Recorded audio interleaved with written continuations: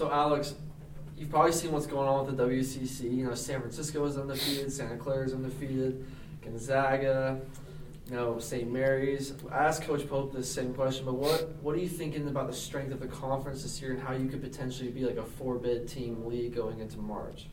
Yeah, no, our conference is great. Got a lot of great teams, a lot of great coaches, a lot of high talented players.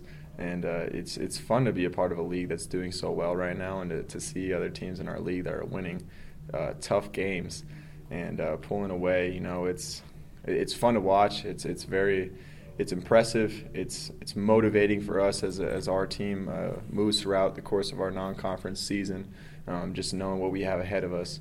But right now we're just focusing on our next game, and that's Texas Southern, and we're trying to get another win under our belt. As a leader of the team, what do you do to make sure the guys on the team don't overlook teams like Texas Southern? You know, when you're looking at the conference down the road, what do you do to help lead the team to look at the game tomorrow? Right, just being present in practice today, going over scout. You know, making sure that we're focused in on what we're going to see tomorrow against Texas Southern, and you know, they're a very they drive the ball a lot. They have some shooters, but they're mainly just drivers. So protecting that middle, being able to crash the glass really well. They've had a lot of great rebounding games.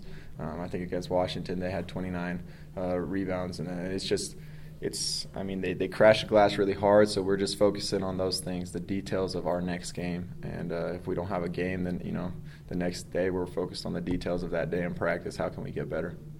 Coach Pope earlier said that coming into the season when you came back, one of the things that you really wanted to focus on was being impactful on defense. And I'm curious, from your perspective, what does that mean in practice, being impactful? I think it mainly means, now that we're in season, that I'm most locked in on scout. So today when we're running out of bounds, I'm calling out the play before it happens to my teammates. I'm letting the guys know who's going to slip, who's going to come off a ball screen, what they're looking for. So just little things, even in their offensive sets that they run, just any way that I can help my teammates out on the floor verbally. And then also just getting, when I'm on ball, seeing if I can, get a hand on the ball, tip it away. If I'm getting driven on, if I could slap the ball away from them, anywhere where I can have an advantage, I'm looking for that, but definitely a lot of film. Does having that sort of, because a lot of that stuff sounds mental, like a bigger mental focus on defense and what other guys are doing and calling out plays, like you said, how much does that potentially take away a little bit of the energy from your offense, which is obviously what I think your main role is here? Yeah, I don't think it takes away anything at all, because you got to be a great basketball player, and to get to where I want to get personally, you have to be locked in on both ends, and you got to be able to make an impact on both ends of the floor. And I know that to take the next step in my game and to help my team out the most that I can, I got to be watching as much film as I can to know what they're running on the offensive side of the ball. How can I help my teammates? Because I talk a lot. I meet with Coach Feger every day, and he's telling me, he sees me doing a lot on the offensive end of the floor, where I'm telling guys where they need to be, where they need to go. But now, how can I translate that more to the defensive end of the ball? So, can I do the same thing on defense, which is what I'm trying to keep getting better at and keep working on right now. I like, Alex, that you brought up that you're only as good as your next game, and you mentioned Texas Southern tomorrow, not a certain game that a lot of people in the state care about on Saturday, obviously. How do you kind of keep that focus on game to game and you're only as good as your next win and that kind of thing? How do you kind of keep that focus? Yeah, first off, I think it's extremely hard to do, especially with some of the attention that we've been getting right now nationally. But we don't want to lose sight of what got us here. And what got us here is, focusing on those details, coming in every day, and like I said, being present. What can we get better on that day? What can we focus really in on scout? And I think that's what's been helping us just stay present and stay in the moment, focused on our next game, because it's really hard to do as a team collectively. But I think these guys have just been doing it so well right now, and we're going to try to continue to do that as the season goes on. Does it help bring in teams that, kind of like you guys last year, I guess, were in the NCAA tournament, were playing in March as recently as I almost said a year ago, but 8 months ago, I guess, and it's now that's going to help some, right? Yeah, it helps a lot, because no matter who we're playing, even our last game, Central Methodist, like we could win or lose. If we don't come and show up to play, on any given night you can win or lose. And, we've seen that in the last 4 games. Luckily we've been as really prepared. We've had great scouts. Our coaches have kept us locked in. And but it's an extremely hard thing to do, I would say. In terms of staying present, is any of that work done when you guys aren't here practicing? Like, is there any sort of mindfulness or anything that that would kind of put you in the practice of staying present more often when it actually matters during practices and during games? Definitely. We have an app called Just Play where we watch all of our film on the teams that we're playing next, and just holding each other accountable, making sure that we're watching who we're going to be guarding, their offensive sets, their underneath out-of-bounds plays, their defensive set, like how they guard the ball, how they're guarding ball screens. It's just, we just try to hold each other accountable as much as we can, knowing that guys are logging onto that app and watching the film, preparing for our game. Because I think the best prepared team wins. You got to shoot the ball really well. You got to play defense. You got to rebound. But you got to be as prepared as you can be coming in every game. Does the app track who is logging on for how long or something like that? I believe so. I think you can check it. But we just make sure, we just honesty. Hey, did you watch Scout? Just checking in on our guys.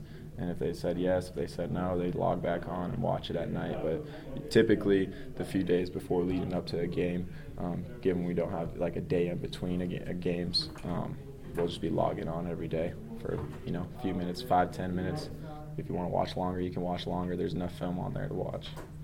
Like for the Oregon trip, I know Tijon and I, we had the film. We were watching for an hour and a half the whole plane ride. Just watching their previous games, their offensive sets, defensive sets, just making the most of our time and being as prepared as we can. You mentioned the buzz that your team has been getting nationally recently.